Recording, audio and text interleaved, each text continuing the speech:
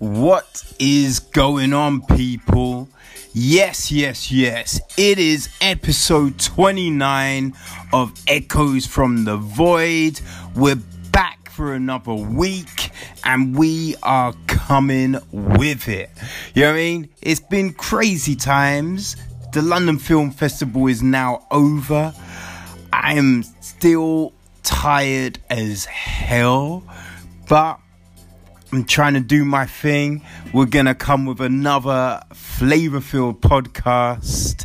So, buckle up and enjoy the ride, people. Because, we got news. We got some fun things to talk about. So, let's get into some of these weird stories happening around the world.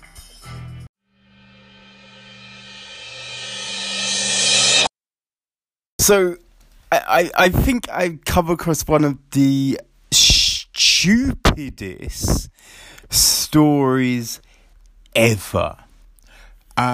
So it happened in Belgium.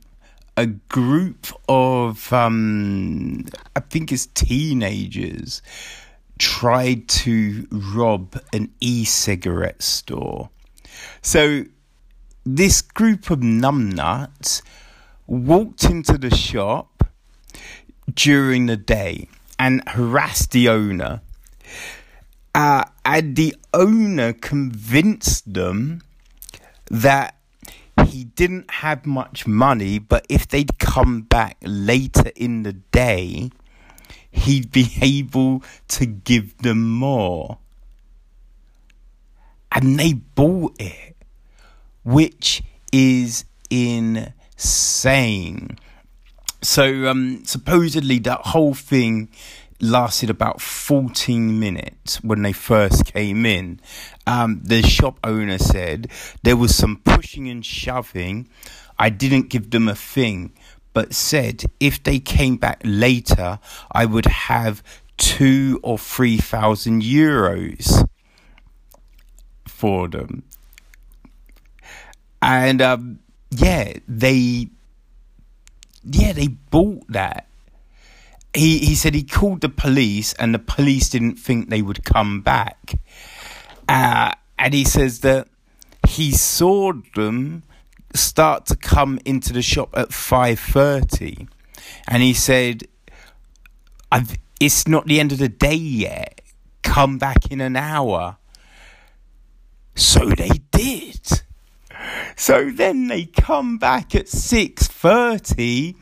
The police are in the back of the shop and arrest them. Right? What kind of moron would do that? It just seems insane. It's just like the dumbest thing in the world. Like, if you're gonna rob somewhere, you rob it. You don't let the guy say, hey, come back, I'll give you more money. Obviously, as soon as you walk out, he's going to be on the phone. But these idiots are so greedy. They think, let's go. And we could be on, in the market for some extra cash. Now, they're going to get Shawshanked in jail. But, serves them right, really. God damn it, man. Well, in some hilarious news, it looks like Wireless Festival's days at Finsbury Park may be coming to a close. It's so weird, with these festivals, they're huge. And so you think there's always going to be some complaints. I can't imagine any festival taking place without some complaints about noise and all of that. But you have to consider the amount of people who are there. You have to look at the number of complaints. So, does it balance out really? Is this over the amount we'd expect for having this many people in this one location for 2-3 days, So you have to think about these things. So this year, the Wireless Festival had around 37,000 people attend. And they had supposedly 67 complaints about noise, antisocial behaviour, drug dealing and litter. And you think 67 isn't that bad considering. And then you have to look at the complaints, because you be like, if some people are going, oh, there's going to be noise. It's a festival. What are you really expecting? So you have to look at the veracity of those complaints, which we can't do. So who's to know what's going on? But so Haringey Council was looking at the license situation, and so they've decided to let Live Nation continue with the festival, but under certain conditions. And some of these are request that performers do not sing or play any vulgar, obscene or banned songs, or carry out indecent acts or make any vulgar gestures, actions or remarks during the performance, and that performers do not offend the general public, e.g. attire which exposed the groin, private parts, buttocks or female breasts.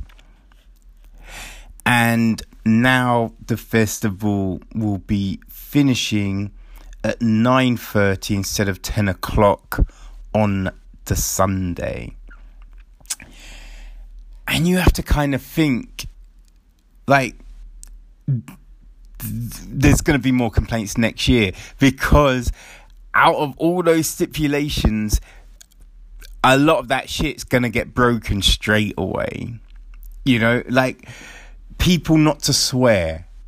Like, that's just not going to happen. You think the amount of artists who will be there over the 3 days, there's going to be some swearing. It's just, there's no getting around it. You can't have all those people and no one not swear. It's just going to happen. And then you just think the swear words in the songs themselves. So, like, every song is now, it will have to be edited in some sort of way.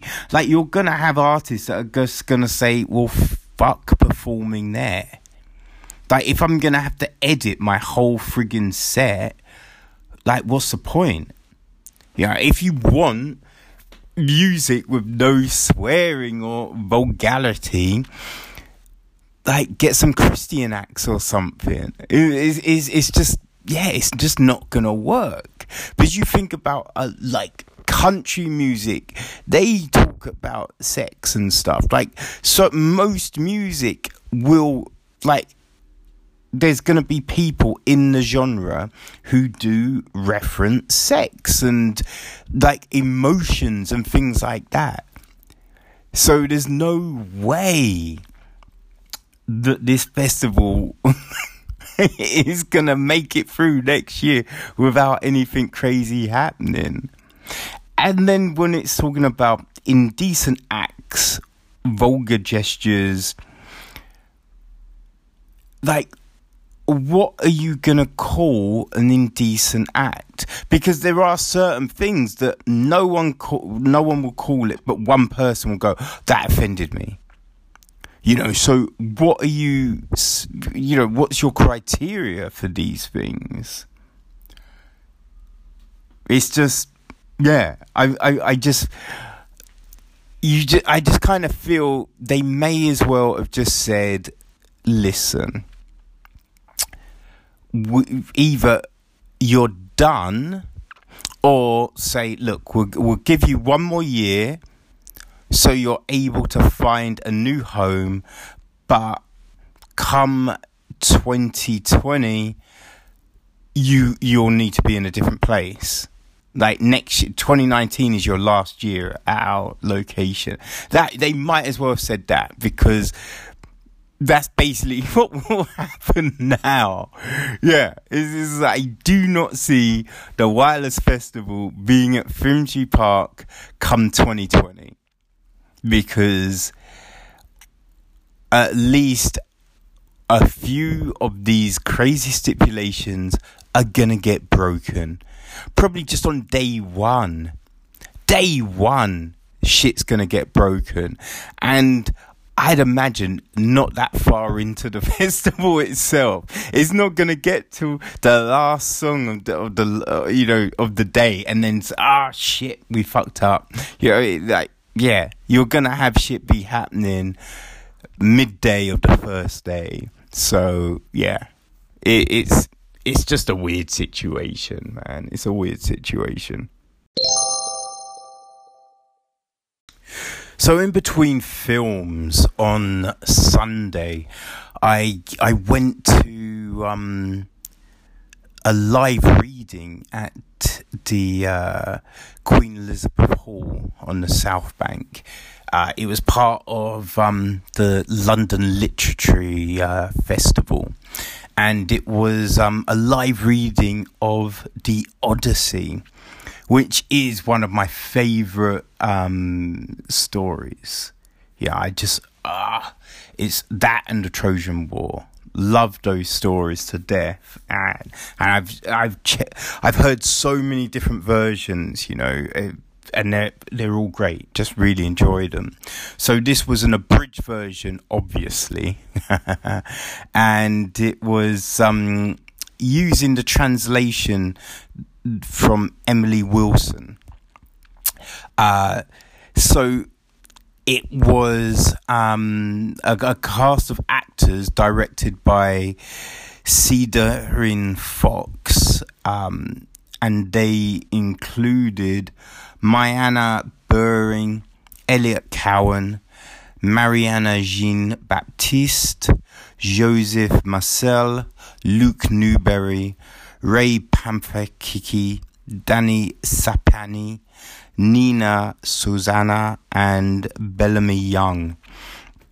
And along with that, there was musical composition by Jonathan Sachs, directed by Ewan Campbell, and featuring Patrick Dawkins on violin, Valerie Wellbanks on viollo, Danny Coswaltus on woodwind, Olivia Jagars on harp, and Pedro Sengando on percussion.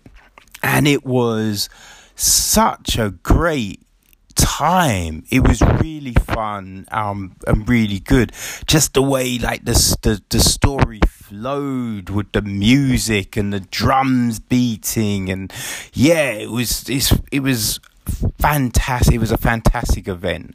And also, the Elizabeth Hall is such a great venue, and it really kind of magnifies the sound, and it just resonates off the walls, and you get such a great vibe. It was nice to see as well. There was a lot of families in attendance, which is always good, because these are great stories, man. These are great stories. So yeah, kids should be checking this shit out, because it's so fun, and it's so much more engaging than a lot of stuff that is out there today. So yeah, it was a great. I will say though, I was so friggin' tired. God damn it, I was tired as hell. So I was I blacked out a few moments. So yeah, I wasn't able to enjoy it as much as I would have liked.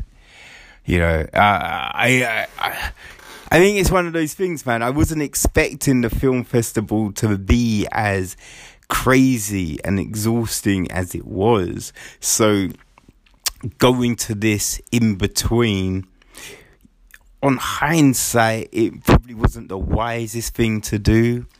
But fuck, man, you're never gonna, you don't really know. Yeah, you don't really understand how you're going to be feeling. So, yeah, it was just one of those things, But, like, I hope that the South Bank does more of these events. They should do the Trojan War. That would be fantastic. That would be great. That would be another great one.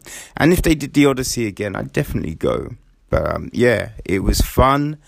If you see an event like this, I fully recommend you go checking it out. But yeah, what can be better than this? I will say there is the Crick Crack Club do storytelling events, kind of similar. But this did take it to another level. Because the Crick Crack will have a little kind of drum beating and that kind of thing, but this had like the full kind of percussion orchestra there, so it really did lift the story to that next level. But yeah, it was fun, but yeah, it would have been funner if I was a little bit more with it. Now, I have to say, last night, let's say Monday night, was amazing. I went to see Dave Chappelle and Jon Stewart with my boy Mo at the Royal Albert Hall. And it's great, man. It's like, I think it was towards the end of last year, Dave Chappelle came over, and trying to get tickets for that was insane. Like, a load of places were doing like some shady-ish deals, you know what I mean? So it all got it got nuts, and some of the money that was being asked for tickets, it was like, oosh, nah, I can't do that shit. So when this came around, I was like on that phone straight away, managed to get tickets, great seats, yeah. So finally got to see Chappelle live, and it wasn't a disappointment.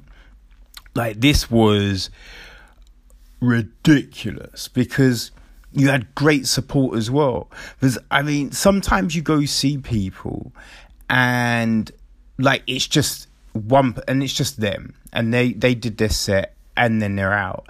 And if the tickets are cheap, it's all right. But look, if you're paying a certain amount of money, it can't just be an hour. An hour is just bullshit, You need a decent night. And this delivered. It was as similar to seeing Chris Rock at the beginning of the year. So it was great. Like, it started off with Mo Amer. I caught a bit of his Netflix special, and he seems like a funny dude. Now, so I wasn't quite sure what to expect, but I was hoping, and yeah, he delivered. Some of his stuff, you can say it was stereotypical, but he did add a new slant onto some of those jokes, so it was all good. Michelle Wolf was up, and she's funny, man. She is funny. I forgot how high pitched her voice is, though. God damn it! You know what I mean? Like, I don't know. It completely just slipped my mind. So then she comes on and you just hear and it's like, oh shit. But yeah, no, Michelle Wolf is funny, and she brought out Jimmy Carr. So that was good. At the beginning, I did wonder, because Jimmy starts doing a lot of Trump jokes. I'm like, yo, what's going down, Jimmy? We're in the UK. I don't give a fuck about Trump. You feel me? You know what I mean? And it's low-hanging fruit, so let's not do that. But he then turned it around and killed it with the rest of his set. So that was good. Then there was a break, and then come back from the break, and Kojo stepped up which, surprised. That was cool. Haven't seen Kojo for a time. And I think the last time I saw him, I bumped into him in the friggin' bagel shop. Everyone knows the bagel shop after a night out in London, you know what I mean? So, yeah, Kojo, his set was funny. It was weird, though. It did seem like you'd come in halfway through. You know what I mean? It's just like, wait, what have I missed? What's going on? Huh? But it was funny. So it was all good. Then Jon Stewart. And Jon was funny. Like, I think, though, you could tell the difference between Jon and some of the other comedians, though. Like, you know what I mean? I think a lot of, like, it's hard to kind of describe, because it had a different feel to it from a comedian that's going out doing regular sets. But it was still good. It was still funny. He told fun stories and stuff. But yeah, there was a different kind of feel to his set, but still solid, you know? And then the night finished with Chappelle. And god damn it, Chappelle is so funny. So damn funny. So just in stitches, man. Just in straight up stitches all the way through. And it was great. And the funny thing was, so Chappelle finished. Then everyone starts getting up and dusting out. But then Jon comes out and him and Chappelle just kill it for a bit longer. So they're just like, you know what I mean? Just telling a few little stories and jokes. And then they do a Q&A. So Mo Amer is like roaming around with a mic asking questions. It was so weird because everyone he went to ask a question, none of them were fucking English. You know what I mean? It was just like, hey, I'm from America. I'm from... It's like, well, what the fuck is going on here? And seriously, people, I'm putting this out here because it's frustrating the fuck out of me, man. If you go to a Q&A, right?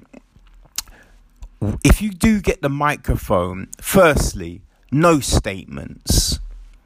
No one wants to hear, I just want to say, I first listened to you in 1998 and it transformed my life. Then in 2003, this happened to me and blah, blah, blah. No one gives a fuck. No one else knows you. We don't care. We don't want your life history. We don't want to, see all the ways you're going to try and arse lick the person up on stage. Shut the fuck up.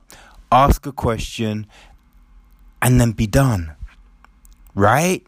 That's all we want from a Q&A, people. But, yeah. Like, a lot of the questions were shit. People seriously don't seem to know how to ask a decent question. But it was alright. The guys on stage made it funny.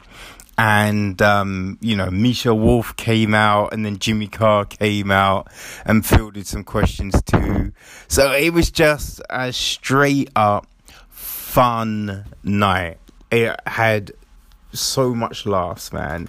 Like there was some people, man, when you're laughing and shit, like, and people turn around and look at you and give you that weird stink eye, it's a bit like, it's a comedy gig. What the fuck are you expecting? You think I'm gonna sit here and not laugh like your tired ass self?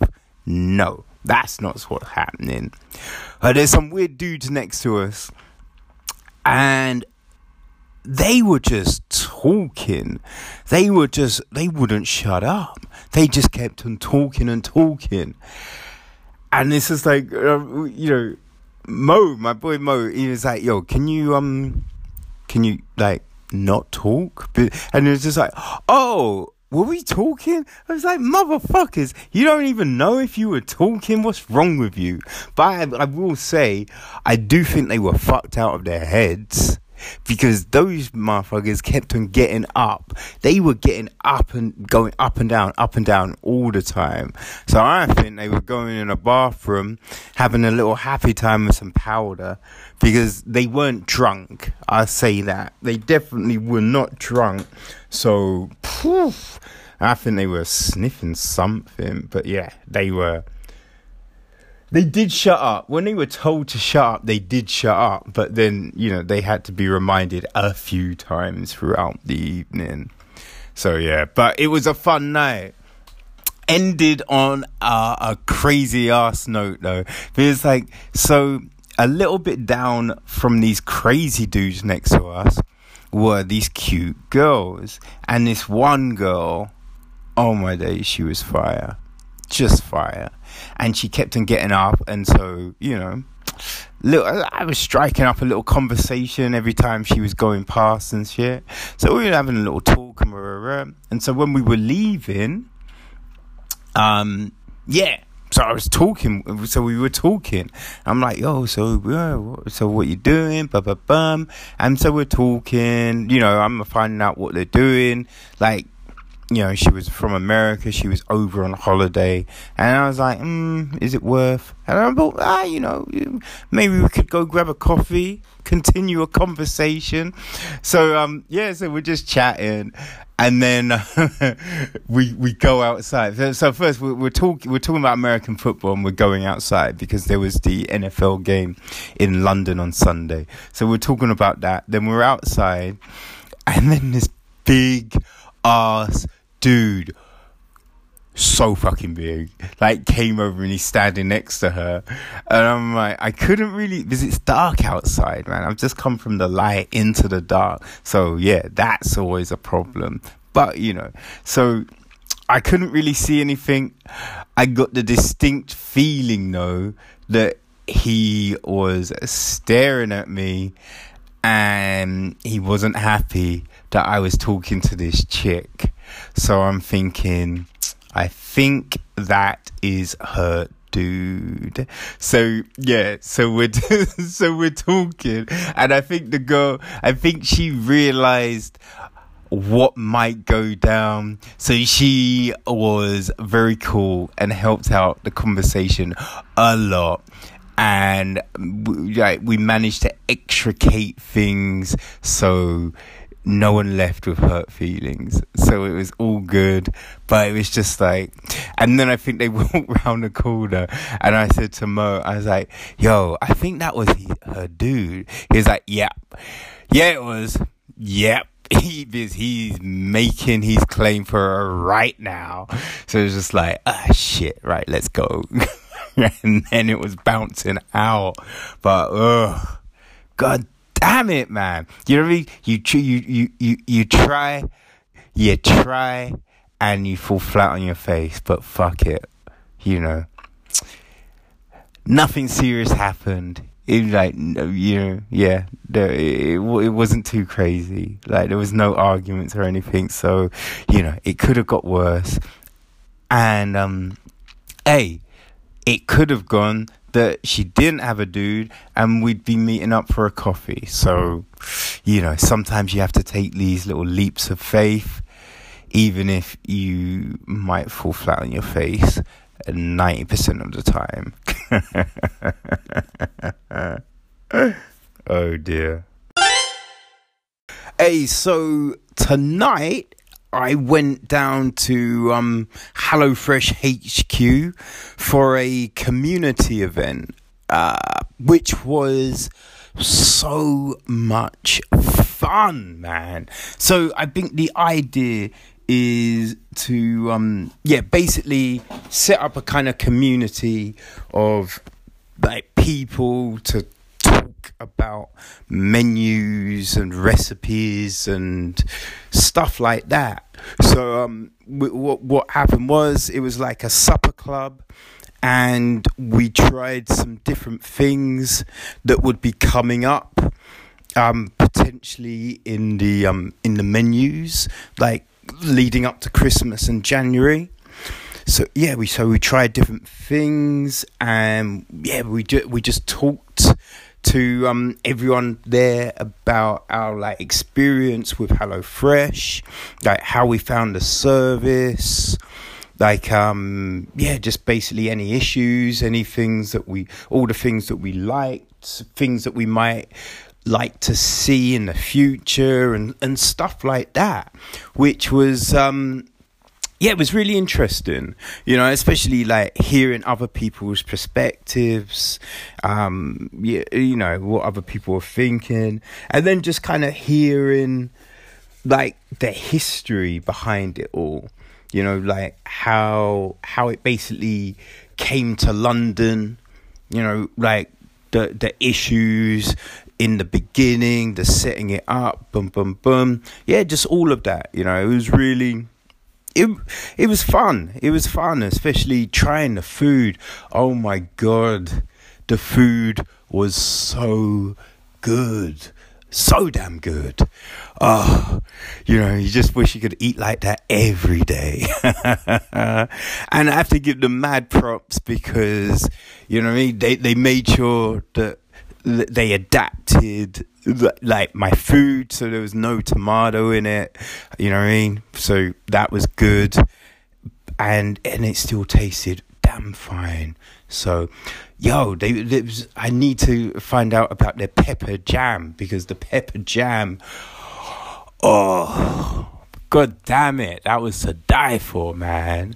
And like, so they paired the wines up really well as well to go with the food, and the dessert wine, woo, that was crazy good. But it was fun, man, like especially putting a face to the people that you speak to a lot, on customer service, on social media. So it was good talking to like Miles, like Sonnet, Juliet, Lizzie, I spoke with the CEO, Claire, like Fred, like all the people's there, man. It was just a shame John wasn't about, but I know he tried to show his head, but we were all busy and stuff, so another time. But yeah, their offices are crazy. Like big kitchen, big garden, the library is sick. The library is sick, man. But I think this is an interesting thing to be involved in. So I'm looking forward to how it all progresses and everything.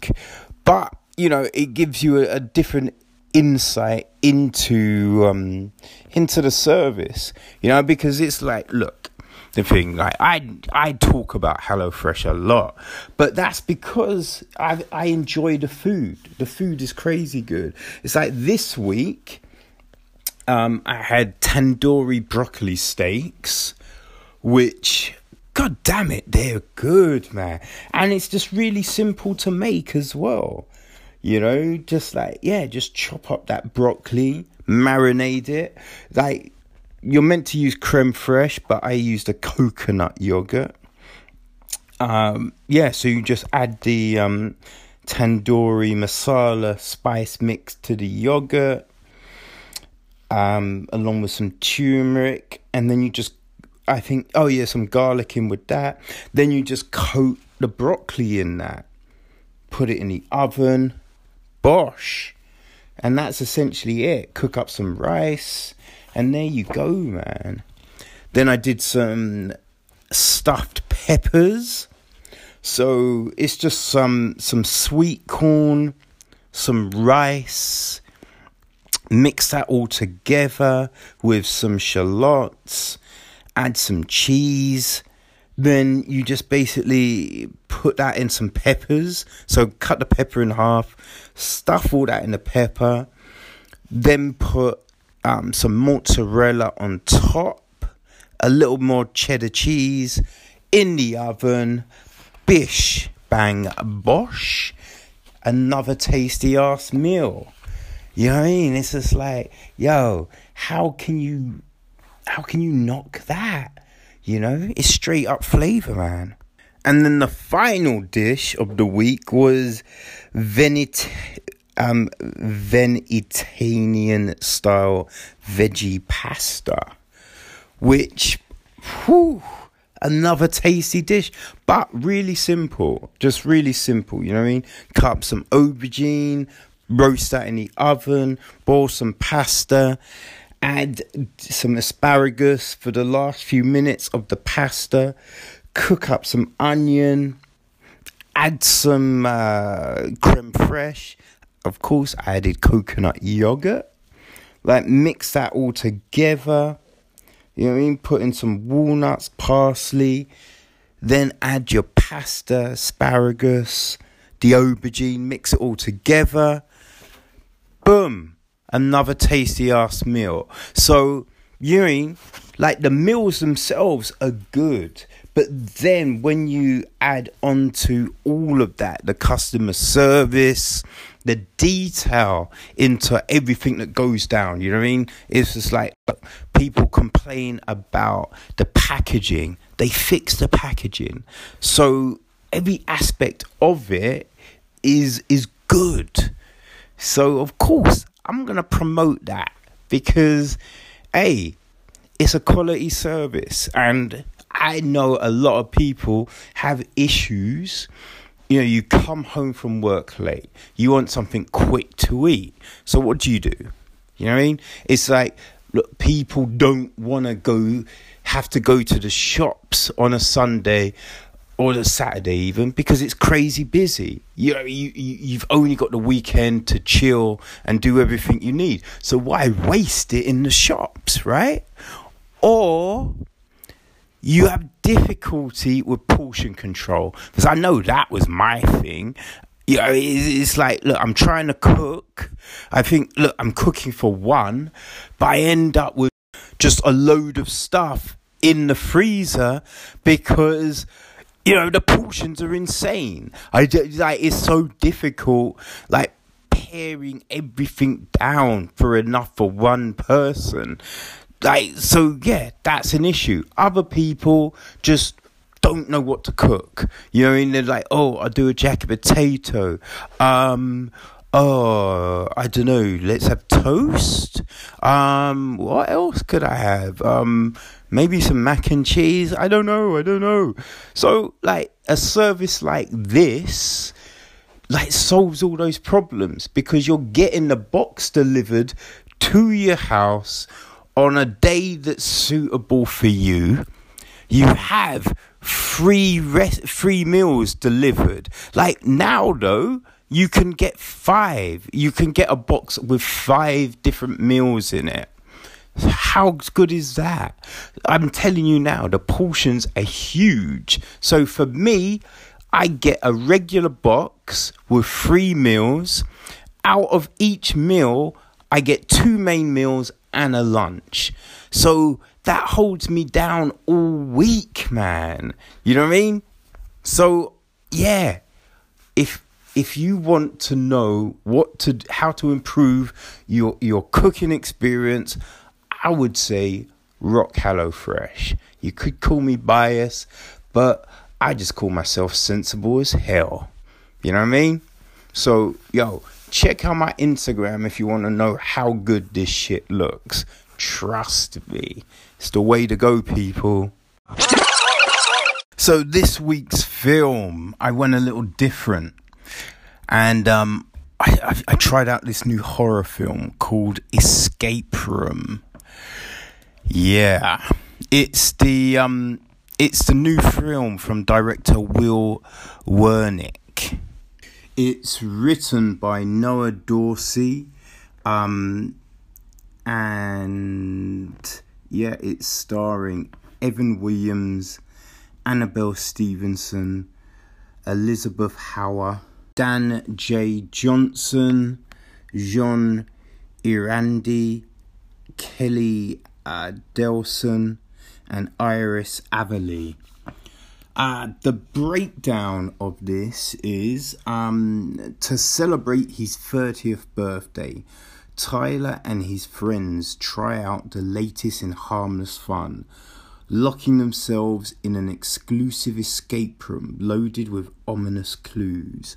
With their time ticking away, the group notices that the mysterious puzzles are becoming increasingly difficult and increasingly deadly. As the room claims its victims one by one, the surviving friends must play to escape with their lives.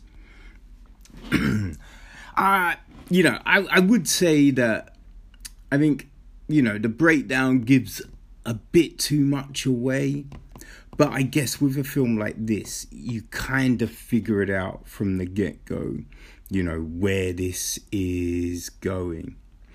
But I'd say, look, it's 89 minutes, and it's not a bad little horror film. I would say that from the beginning, it kind of sets the tone.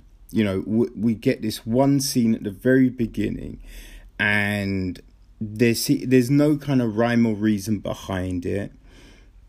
You're just greeted with this one thing, and then it cuts to our friends having a birthday dinner, and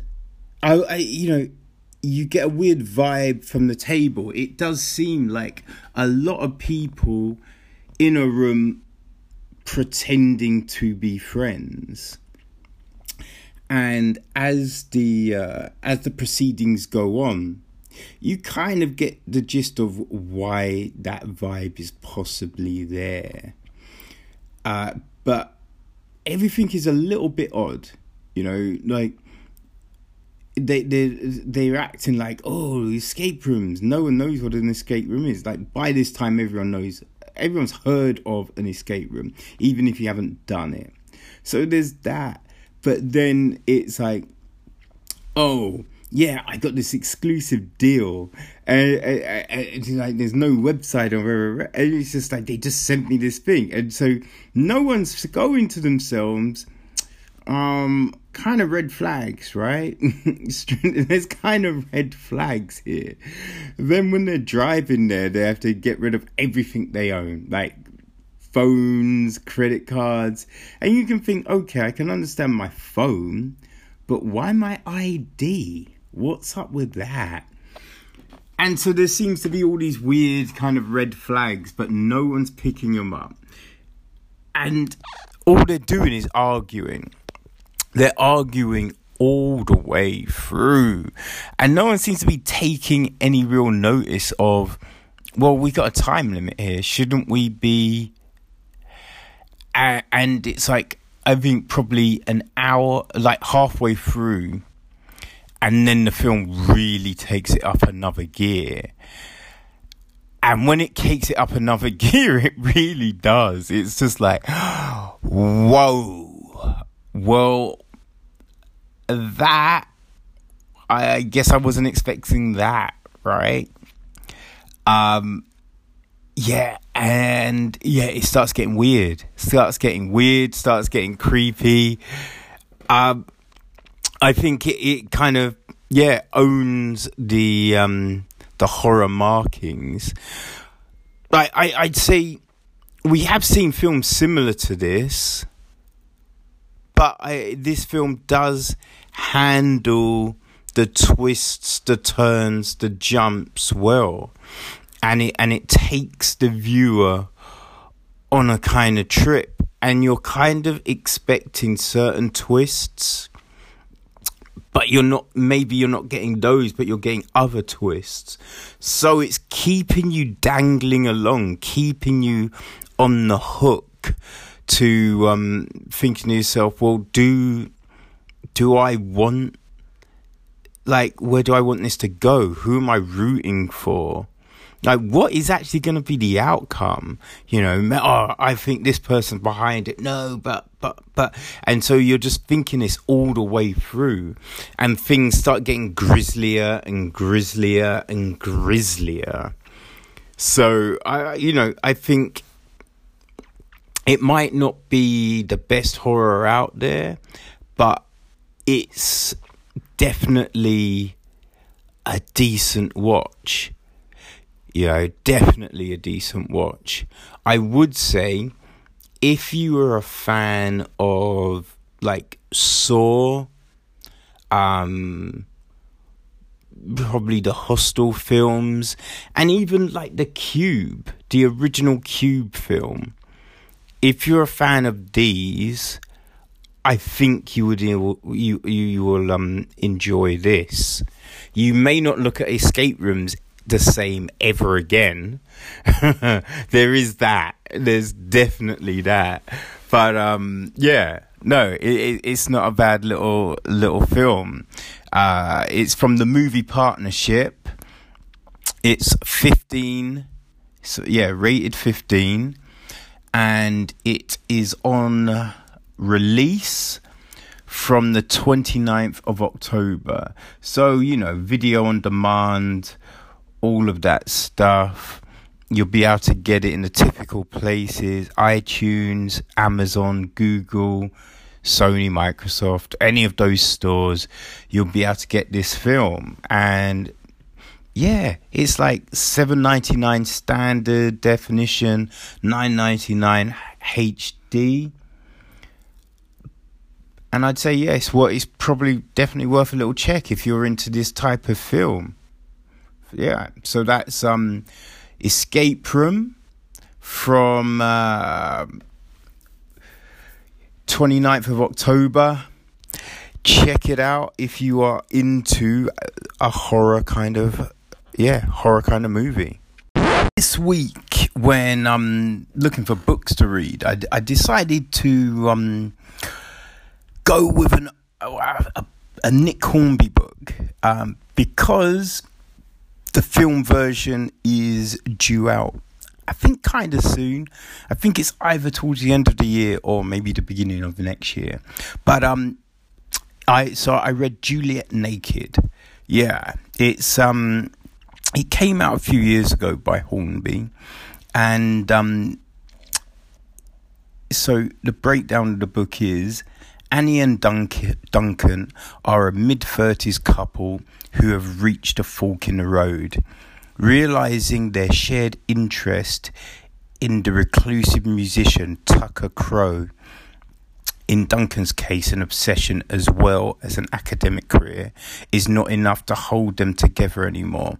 When Annie hates Tucker's new release, a terrible demo of his most famous album, it's the last straw. Duncan cheats on her and she promptly chucks him. Via an internet discussion forum, Annie's harsh opinion reaches Tucker himself, who couldn't agree more. He and Annie start an unlikely correspondence that teaches them both something about moving on from years of wasted time. I remember reading this in 2009 and really enjoying it. I think because it had some of those kind of key notes, as it were, from like High Fidelity. I remember at the time still thinking it wasn't as good as High Fidelity, but it reminded me of that. So I enjoyed it for that, and I think I really enjoyed it more than A Long Way Down.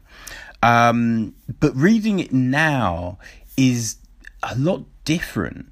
I think, when you being in over that period of time, you're in more relationships, you go through different stuff. So I think it then makes you look at certain things differently.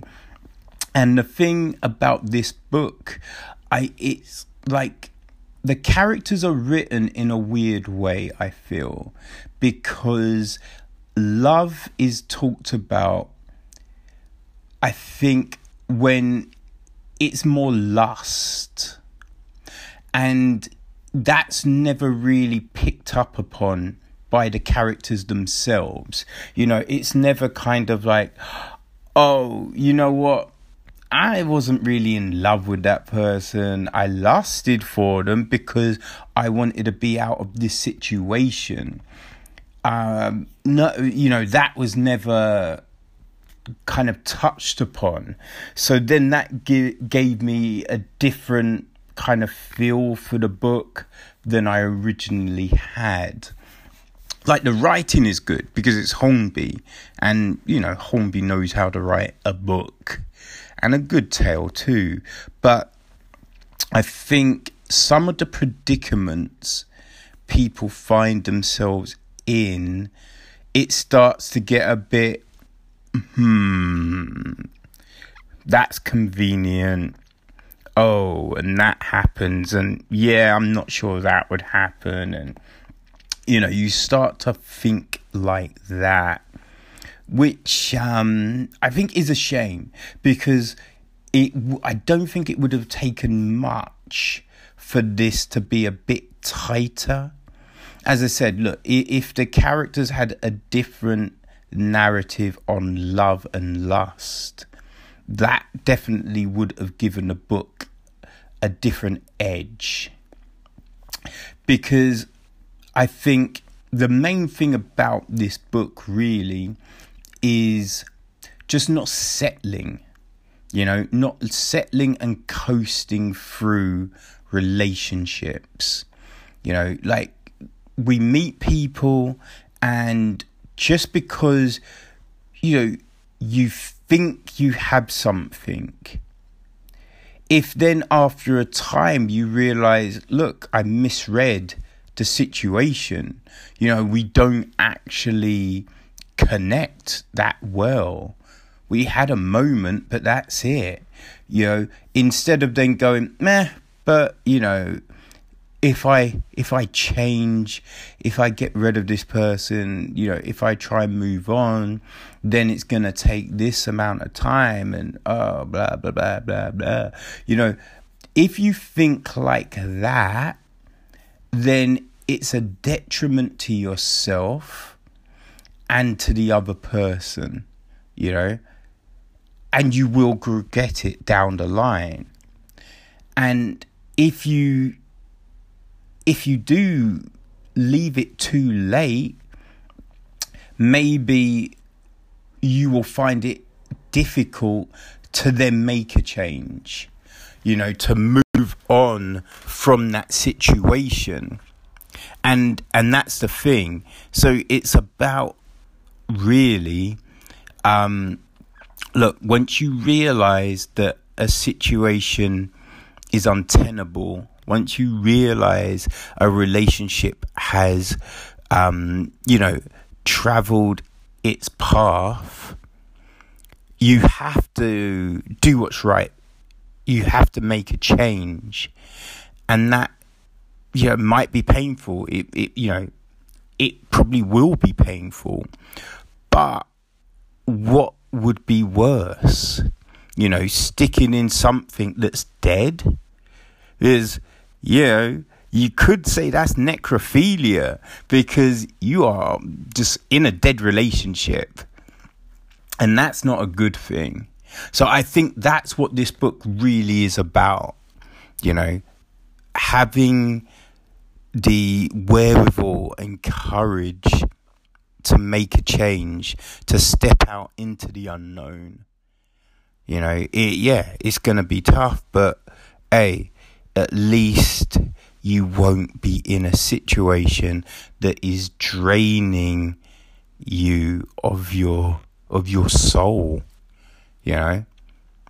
So yeah, I think that's what the message of this book is, essentially, you know.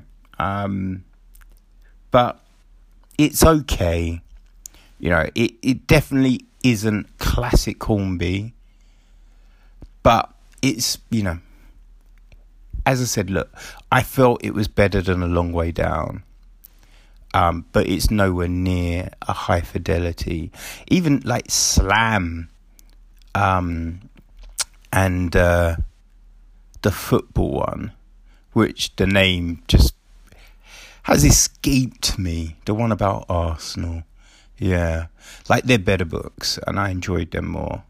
But, you know, I'd say, look, if you saw this on offer, hey, it's worth a read. And especially, you know, before the film comes out, check it out, you know.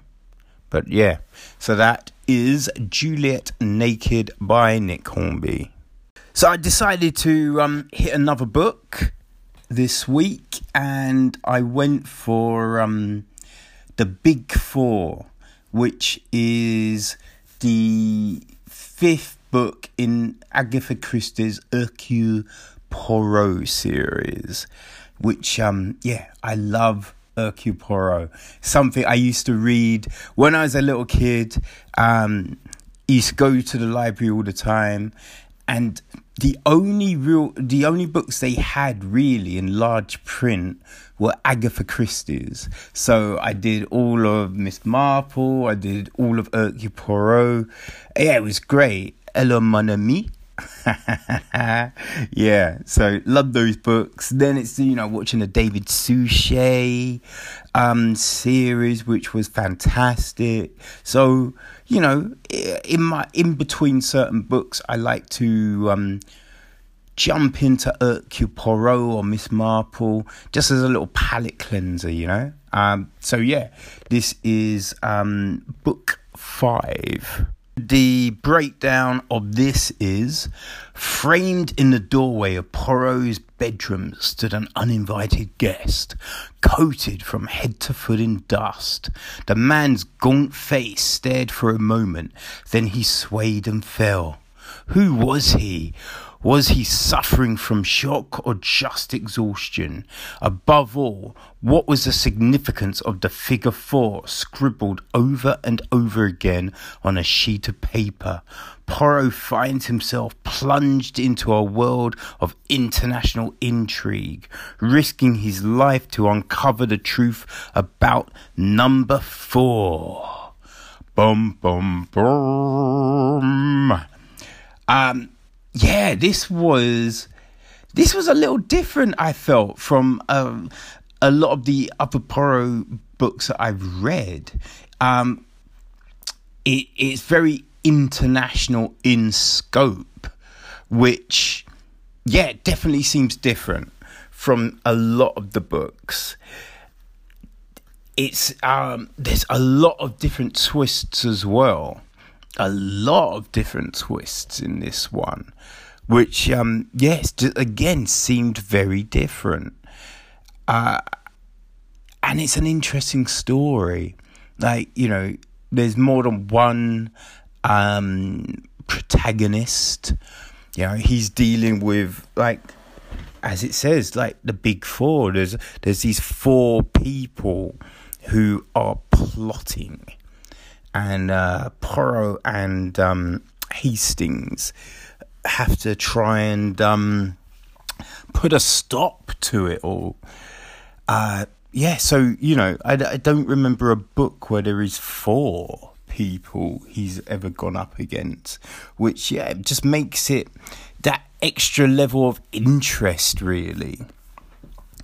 But it is an interesting book. It's fun. That's the main thing about these books. They are very fun. With Poirot, you just think, in today's age, like, can Poirot work?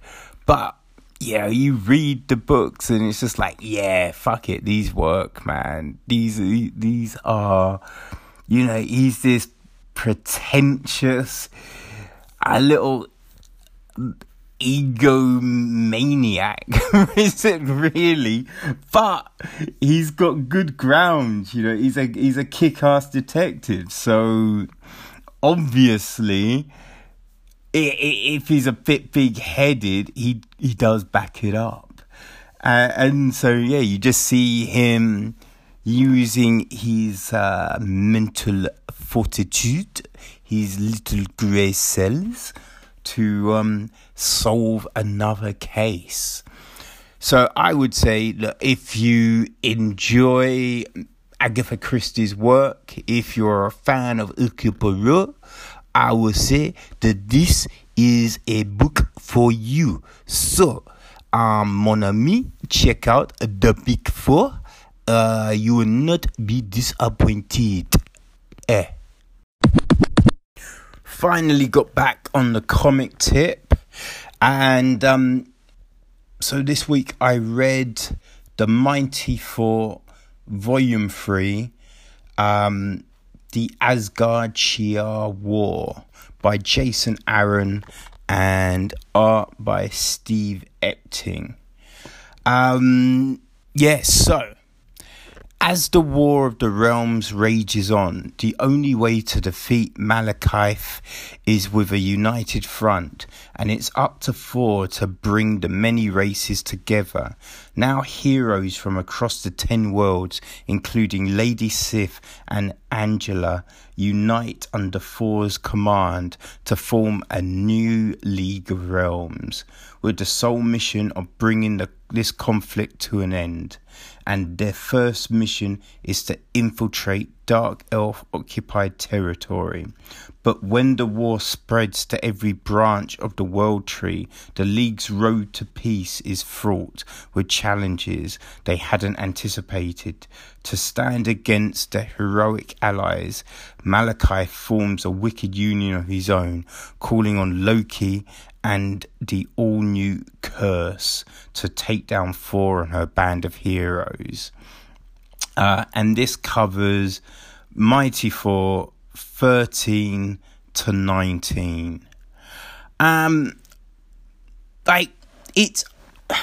It's okay, but I think the story seems to be a bit up and down.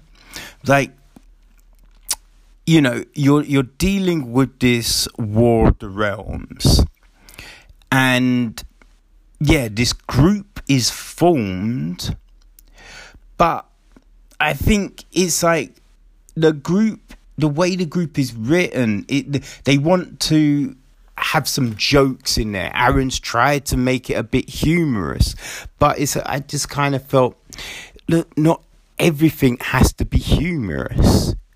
And especially in a situation like this, I kind of feel there's not going to be people making jokes or being petty. It just seemed a bit misplaced, that whole, part of the story. And then it seemed that, they were kind of fooled a bit too easily. Because you have all these people with all this power, and you're a bit like, well, how could they miss this or that? And how is that happening? I don't really get that. There was a bit kind of issues with a lot of this stuff. And then all of a sudden, you have the Shi'ar War. And it was a bit like, wait, what? How are you bringing that into it after that? And you haven't even brought this to a conclusion. So it seemed a bit weird and forced to then have this other situation involved. And you don't really get the rhyme or reason for it. You kind of get the reason, a bit for it, but still, it all seemed very forced. It seemed a very forced situation, which then, I think, because the build-up wasn't quite right, the interest in it wasn't really there. So it was a bit like, I don't know if I care. And then on top of all of this, you have you've got Odin's brother Kull, the serpent, trying to oust Jane Foster. Which, again, is a bit like, really, I don't see this happening within the context of everything else going down. There's too much going on, and too much of it seems forced. So, you've got all this weirdness, and it's not mixing that well. And then on top of every single thing, you've got the Hammer, Myoljin, I think that's how you pronounce it. You've got that Hammer doing all this crazy stuff that we've never seen before. And it's a bit like, well, why the fuck is the Hammer doing all of this now when it's never done it before? Like, so you're just thinking, wait, what is this? What's going on here? Really, what is going on here? I don't really think I'm sold on Jane Foster being 4. Like, it seemed very forced, and we're 19 issues down, and it's still like there still doesn't seem like a real legitimate reason why she's 4, So I think that's a big issue with this. But with the ending of this, it is kind of setting it up for maybe some interesting times ahead. So when I'll hit volume 4 and see what Aaron might be cooking up. Hopefully things will get a bit more cohesive and interesting. But I don't know. You can only hope, I guess. So yeah, we will see. Okay, so I think that's it for another week. We're gonna draw to a close. But before we go out, let's touch on some final film and entertainment news, right? So last week we talked about Netflix cancelling Iron Fist. This week it looks like they have cancelled Luke Cage. Now a lot of people are up in arms. I think Luke Cage was a better series than Iron Fist.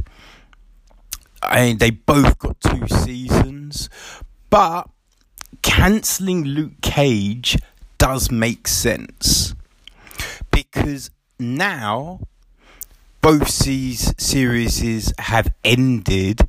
It will allow Disney to create a Heroes for Hire series on the new on their new streaming platform that launches next year. So that's the thing, people.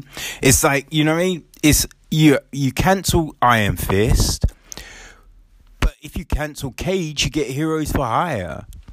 So that would still have everyone involved. You'd have Iron Fist, Luke, Misty, Cullen. You know what I mean? Like you would still have everyone, and it gives Disney a top Marvel name brand for their launch. So look, it makes sense, frankly, if you ask me. So I think it's a case of let's wait and see what happens next year. But I definitely imagine that something like that will happen. And also, these characters will show up in the other shows. So if Jessica Jones and Daredevil continue, and the likelihood is that Daredevil definitely will continue on Netflix, Cage and Fist will show up. And there's the Punisher as well, remember? So we've still got Daredevil, Jones and Punisher. So look, you can have these characters show up in those shows. But Disney, they're starting their own streaming platform. They want content. We've already got Mandolin or whatever this new Star Wars thing is. But of course they'll want Marvel content. So yeah, Heroes for Hire, people. If that doesn't happen, I will be very, very shocked. But so we have that. Other big news is that the who is it? The people behind Deadpool, Rhett Reese and Paul Wernick, they wrote Deadpool, Life and Zombieland. Word is that they're in early talks with Disney to reboot Pirates of the Caribbean, which could be interesting. Look, I didn't particularly like Deadpool, but I did really like Zombieland. So, you know, this has got potential. Like, for me, the first Pirates was decent. The rest, yeah, not for me. Definitely not for me. So, I mean, do we want a reboot now? I mean, potentially you would hope there would be a few years gap, because we had Dead Men Tell No Tales last year. I think the problem is it grossed around 794 million worldwide. So that's a lot of money. That's nothing to scoff at. So you would want that franchise to continue. So I don't think there is going to be a chance to just let the franchise life fallow for a few years. So yeah, I reckon we'll probably get another reboot, because essentially we had a reboot with the third film. I think the third film was meant to be a reboot, or maybe the fourth film. But yes, you know, I think having new writers on board, having new director on board, that could be something. But supposedly Bruckheimer will be a producer on the new take, which, you know, I think if you want a new start, you just have to get rid of all the old people. But, you know, we'll see what happens on this front. You know, it could be interesting. Let us wait and see. Okay, so word is Apple, you know, they've been talking for a while about having their own streaming service. Word is it's going to be launching early 2019, and Apple is saying that they're just going to have a global launch. So like with all the products, it's just gonna, you know what I mean, become available pretty much everywhere within a course of a few weeks. And it makes sense because, you know, they can't just launch in America, then a year later launch in Europe, then a year later launch in Oceania. You can't do that because they're already behind in the game. You know, like Netflix, Amazon, they've already got their services out there. And other people have got services out there. So they can't hold back, because we've seen what happened with with their, I don't know what you would call it, what, smart speakers.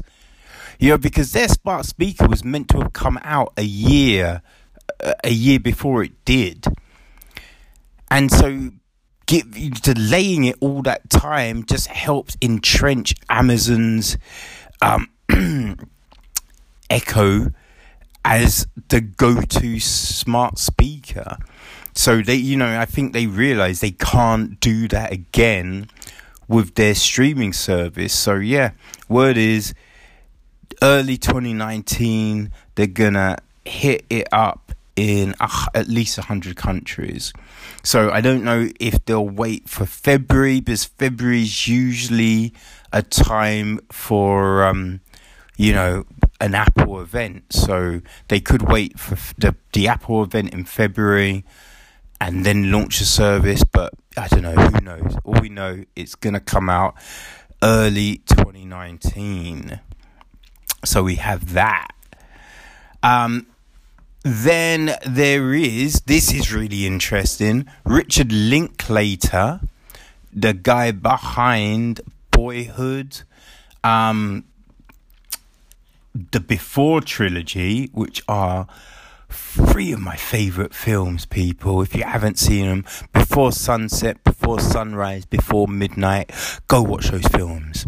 But Richard Linklater has signed on to direct a biopic about Bill Hicks.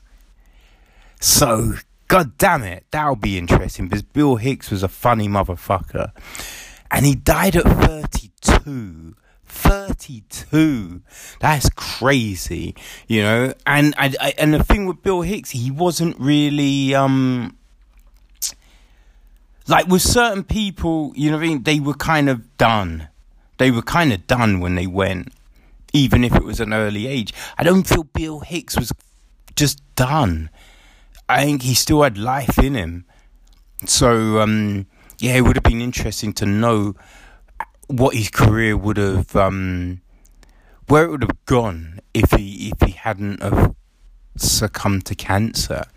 So, Linklater is going to be doing a biopic about his life. It's from Focus Features. So I'm looking forward to this. It should be interesting, and especially in Linklater's hands. So that will be cool. And then finally, John Krakowski, who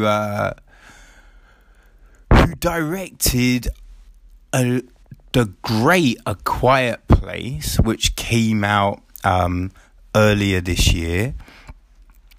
He is he's going to be writing a sequel to it. Like, I think word was initially that he only intended to do the one film. You know what I mean? Just so, like, a one and done with his wife, Emily Blunt. But he had an idea for a sequel. He wasn't sure what to do, but the studio hadn't, found a pitch that they loved. I think word came out about his idea. So they were like, yo, run with that. So he fleshed it out a bit more. And now he's decided to, write the sequel. So I think that's really interesting, because the first film was great. So, I'm curious to know what his idea is to, spin that story forward. But we will hopefully find out very soon.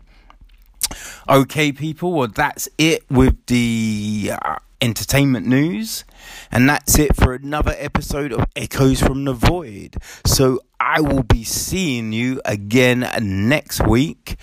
So, have fun, keep it fresh, keep it funky, and have good adventures, people. I will see you next week. Peace.